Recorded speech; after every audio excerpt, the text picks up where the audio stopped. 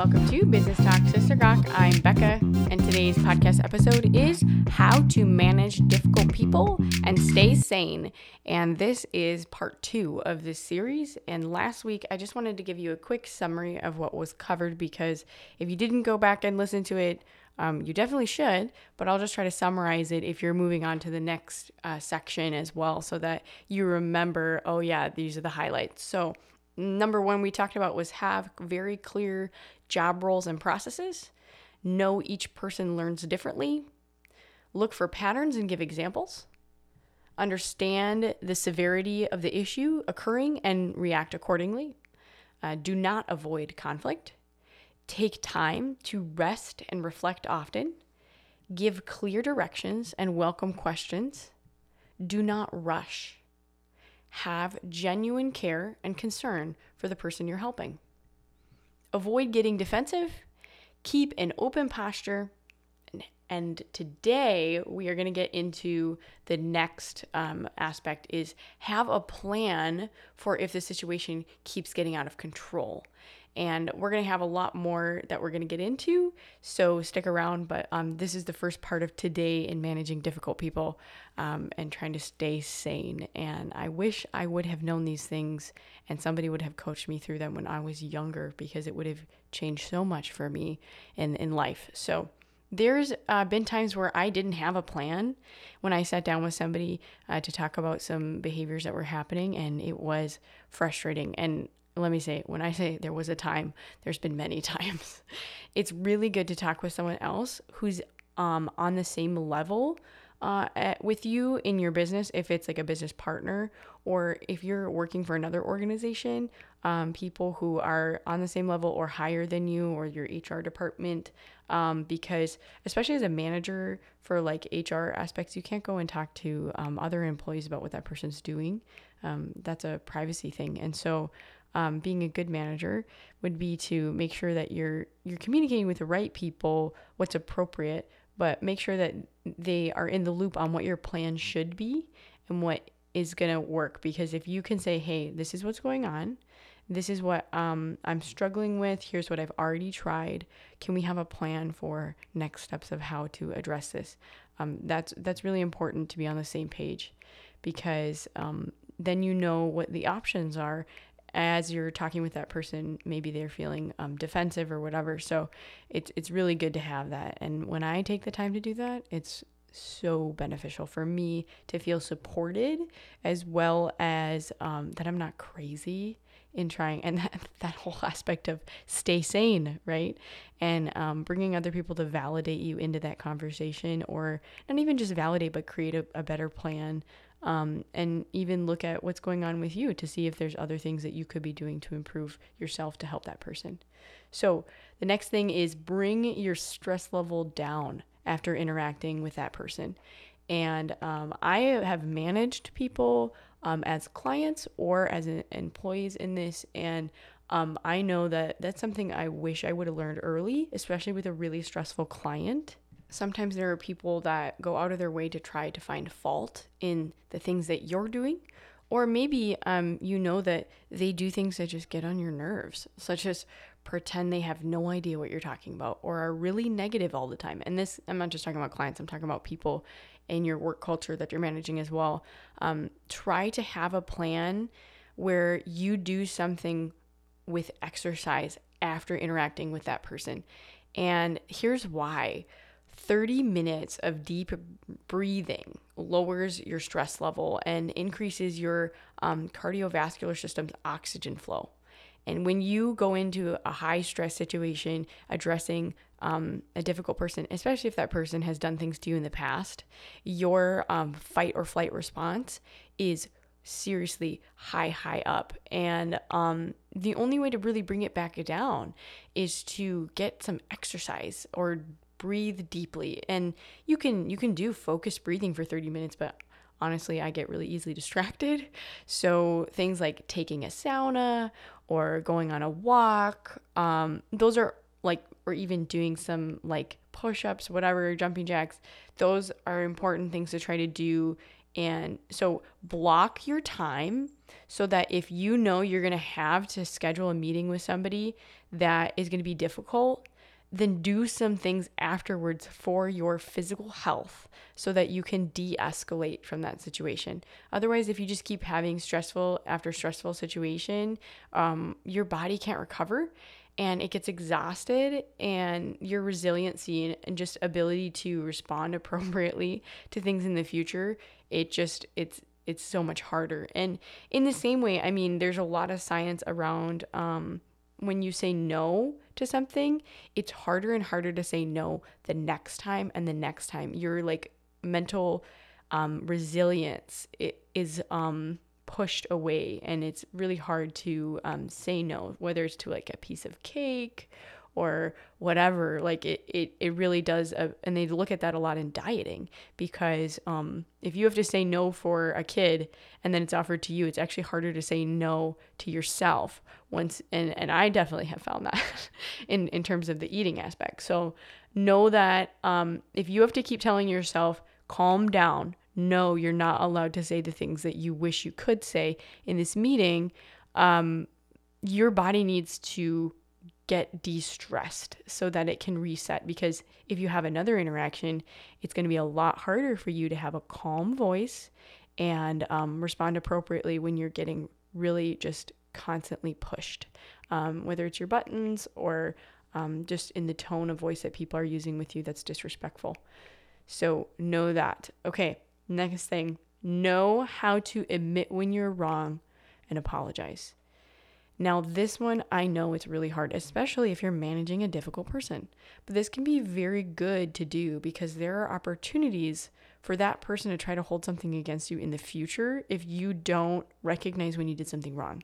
If you made a mistake, go out of your way to acknowledge it to those who need to know, so that it doesn't get found out later on and create a huge issue. But also in terms of if you are like, man, I was too quick to respond there and I didn't realize the context of what was happening. And so I gave you direction that wasn't actually what was needed. I'm sorry that I didn't have the full context. It's okay to apologize for those things. That can go a really long way in developing that relationship. And it doesn't mean that you're saying, I'm sorry, I'm bad at my job, or like make it sincere but specific to the things that you're apologizing for. Apologizing can create a lot of trust and reciprocity in admitting you're human with somebody who's just been really difficult for you to manage. And so it doesn't have to be like something where you're admitting insane wrong to that person or whatever. That's not something you would share with them as you're managing them. That maybe is something like where if you have something where it's like, oh man, this was a big deal, that's where you're going to somebody else that's in charge or communicating with other people that are on the same level as you. But more along the lines of be specific on, I'm sorry I wasn't able to give you my full attention in that moment. This is what else was going on. I can listen to you right now though, or we can schedule something for this topic in the future and we can set a time together. So that's something that you could do to say, hey, I'm sorry when that person's getting frustrated with you and it's like, I just didn't have the time in this moment.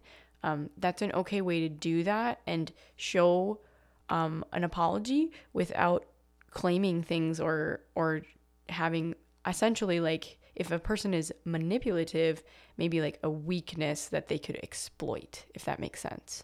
So just be wise in what you choose to apologize for, because if you're saying, oh, I'm sorry that I'm a bad boss, like then that can come back to bite you later when they're like, well, they even admit it, they're a bad boss, right?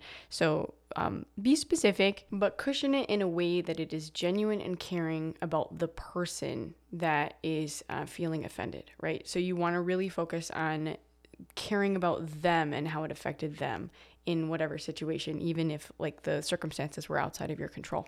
So the next thing I would recommend doing is trying to look for patterns in that person's behavior to see when these instances of frustration are happening. Is there something to do with high stress situations? Are there specific tasks that's making this person difficult? Are there noises or locations or people that are involved in these situations that are adding to the tension for this person. And a lot of times there's stuff from people's pasts that are very triggering to creating a lot more behaviors in the workplace that we don't even realize. So looking for those patterns and almost like being a detective that works your way backwards and saying, what happened previously to this instance that created all of these other things? Yeah, that's really, really important to do. And I want to say that when I'm talking about managing difficult people to stay sane, I also want to acknowledge that maybe you're listening to this podcast because you're just so done. And we're going to talk more about that in a little bit. And if we don't get into this episode, it's going to be in the next one. Okay. Know that if you're like, yeah, this is all great, but I am so done, that's okay because we're going to get to it. Okay. So next thing is really taking time to connect with them relationally. And that's really important to making sure like you're hearing. Listening is key to connecting and sharing positive things you appreciate about that person. Taking the time to tell them you care about them as a person is important. You care about their future, their dreams, their goals. And if you're not doing that and you're just treating them as a cog in a wheel, you're not getting the best from that person, regardless of if they're difficult or not. If you treat people like cogs and wheels, they're not going to be able to perform to their best ability because they're not cared for. So asking questions about the things that they're interested in or about those they care about is really, really good. And if you have a bad memory, especially if you work with a lot of people, it's really important to try to take notes in like a spreadsheet or a CRM or notebook or wherever. If you only interact with that person once a week or once a month, that's a really good way to just kind of say, hey, I know you talked about this last time. I just wanted to follow up on that. How's that going? Or I know this was like you were getting ready for this competition in your hobby. How did it go? Just asking those simple questions genuinely and taking the time to listen first will increase your overall productivity with that person dramatically. And I'm not just saying that because it's like care about people, but like it's actually financially profitable to care about people. And it decreases turnover as well. So just know that numbers match with actually taking the time, even though it feels like a waste of time for some people. So my sister Ruthie actually is really good at making lists of things people like when they mention them so that she can pull it up later to use when thinking about a way to show that person she cares. And especially if somebody is actually really good at certain things and they're doing a great job in certain areas, you should acknowledge and reward them in those areas. And knowing what they like can be a really great way to do that. If that person's like a total foodie, finding out a way to get them like a gift card to a place that they love to eat or something like that can go a long ways in showing that you care about somebody and you listened to them and what they're interested in. Now, when we talked about this last week about having clear rules or expectations laid out, that's so important now when we're starting to discuss accountability and disciplinary action. And here's a really good tip for this. Keeping those core values simple in your business is so important. And that's why in the last episode, I kind of said, I really like the entrepreneurial operating system. They have some really good stuff with that. And there's some things that I'm like not too jazzed about, but for the most part, they have some really good stuff if you're using it just for guiding principles. And I really, really do appreciate the fact that it's very clear what your core values are because you need to be able to hire, fire, review, reward, and recognize people by your core values. And if you can't do those things, they're not good core values. So those are overall expectations you can have for your business because your core values should personify everyone in your business. And if someone's not matching those core values, that's a time to take action and discuss accountability. Now, I'm going to give you an example of this for just simplification. We have 3 rules in our house. Do what's right, tell the truth, and be the first to admit you're wrong and ask for forgiveness. No, we just have 3 rules for the whole house, but they're like our family core values. And when we have those, it's so helpful to be able to say, hey, you did this, and I'm going to ask you, does that comply with the 3 rules of our family? Was that doing what's right? Did you tell the truth? Were you first to admit you're wrong and ask for forgiveness?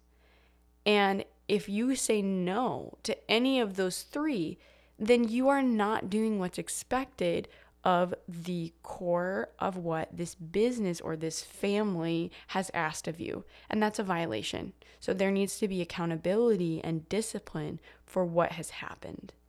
And those conversations can go a lot better because those values are what everyone is expected to have.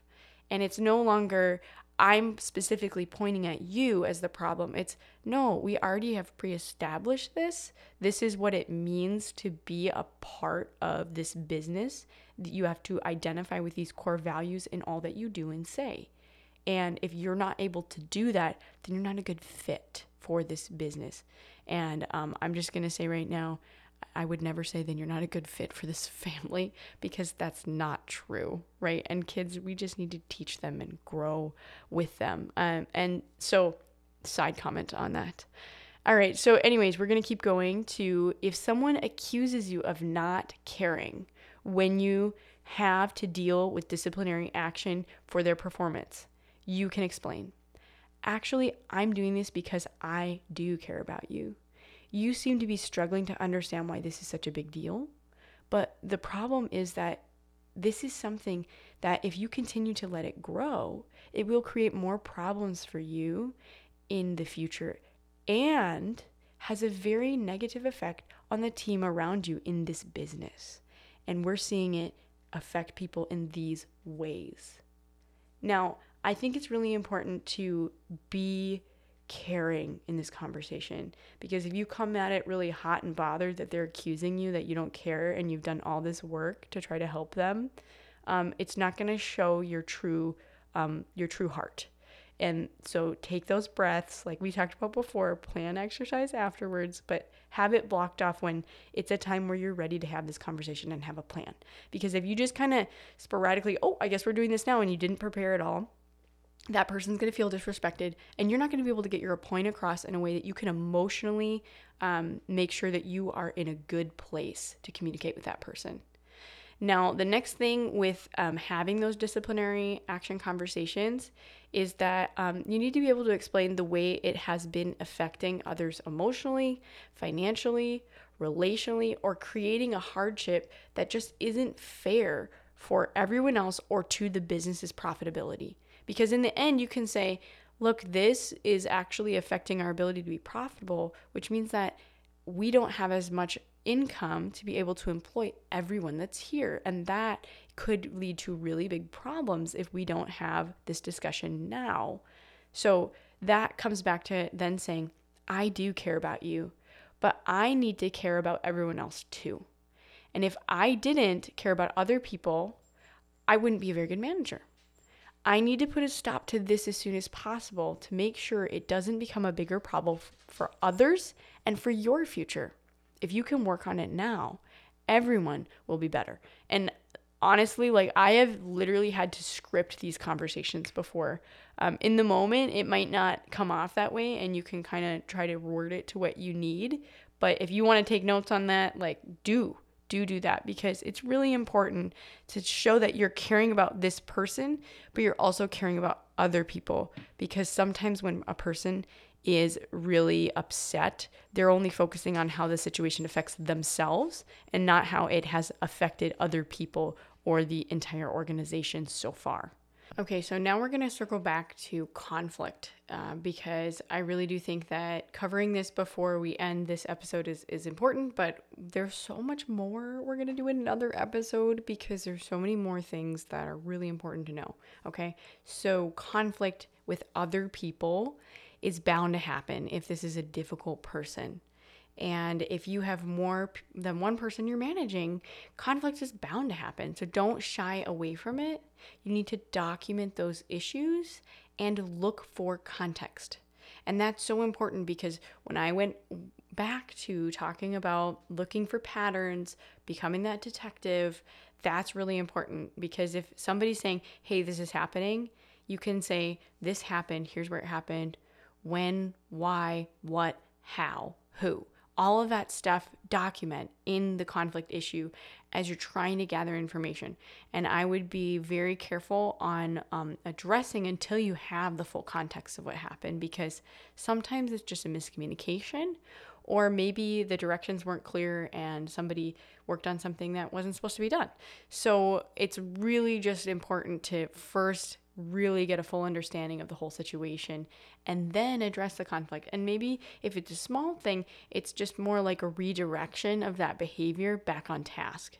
But if you can have it documented, then if it's happening in other areas, or maybe it's a rotating schedule where you're managing this person, but then later on somebody else is managing, there needs to be consistent notes back and forth between all the people managing so that you can find where key areas are that person is struggling. And that can be just so instrumental in being able to help that person learn and grow in meeting the need where the struggle is. And sometimes it's maybe something that's happened where they're just not getting this one skill, and it's creating all these other side effects, and that person's just getting upset because maybe they just want to be perfect and they can't be perfect because speed is more important or whatever, and they're getting in a grumpy attitude. And if you can kind of have those conversations of, I see where you're getting to this grumpy attitude, and let's talk about why you got there, and let's reassure you that you don't need to be perfect and it's okay. That can make a huge difference on that person's ability to come back to a positive attitude and get out of where their emotions are currently. So really important: who, what, where, when, why, how. Get all that and then address the conflict, because you want to be able to make sure you have something to fall back on later on when a conflict arises again, to see if there are patterns. Okay, so I'm going to transition to the Gawk portion, but you are not going to want to miss next week, because I am so excited to share with you more about different ways to manage difficult people. And this is all about staying sane. So all of these things have helped me stay sane and be resilient. There's so many more aspects to that. And if you missed the burnout series, which is right before this, go and listen to those. Those are really, really helpful. And a lot of times the reason you're getting burned out is because you have to manage difficult people. And so they go hand in hand together. If you've been listening to this series, you know that Business Talk Sister Gawk means the Sister Gawk portion is where I talk about something just kind of ridiculous or silly because it's fun. And I have a story for you guys today about my dog. His name is Pickles. He is a border collie. Sometimes I post about him on the Instagram page, and he's just a very emotionally intelligent dog, sometimes far more intelligent than I am. And this is something I learned about dogs as getting to know Pickles, because he's so emotionally in tune with the people around him, is that dogs actually can hear your heartbeat. Isn't that crazy? Like, I had no idea they have that kind of hearing power. And the first time after we adopted him, we went to a bird sanctuary, which, looking back on it, probably not the best place to take a dog, but he had never really barked before a lot or anything. He was just a very quiet, observant dog. So while we were there, this guy apparently was really angry, just an angry guy. And I think he was angry because we had our dog with us, and maybe he thought like he was going to chase away the birds and go running or something, which he wasn't. He was super calm. But he had just this angry personality, and a couple of our friends were in front of us, and they had heard him say some really mean things about the dog. And there was a huge space between us, maybe like couple 100 yards. And when he came up to us, my dog just turned and looked at him and barked, just very authoritatively, like, get out of here. And we were both just like, what? You never do this. This is so weird. Why are you reacting this way? And we ended up catching up with our friends, and we're like, that was just the weirdest thing. The dog barked at this guy. And they're like, well, that's because he didn't like the dog. And somehow our dog knew that just by like knowing the cadence of the person's heartbeat or whatever. Like, I don't know what it was, but I was just like, wow, this is amazing that dogs are so intuitive in that way. And I think animals in general are. cats and all these other things. Like there's a lot of very smart creatures out there, but knowing that they can pick up on cues, it's amazing that our bodies and other people's bodies also pick up on cues. And that's why this series has been so focused on really establishing what is your body doing? What are you doing in this conflict? Because it's really important to establish that, because even though you don't mean to, there are subtle things that your body is doing that's giving off signals to other people, whether you know it or not. And wow, I was just amazed by that. I have a lot of stories about Pickles and the things that we've experienced with him. But if you have enjoyed this podcast episode, you should give it a review on Spotify. You can do that now on your phone, not on desktop yet, though. You can also follow the podcast there, too, to make sure that you can be alerted to the next release of this series, because how to manage difficult people and stay sane is far more than one conversation, and we're going to be picking it up next week. So thanks for joining me. I'll see you next week.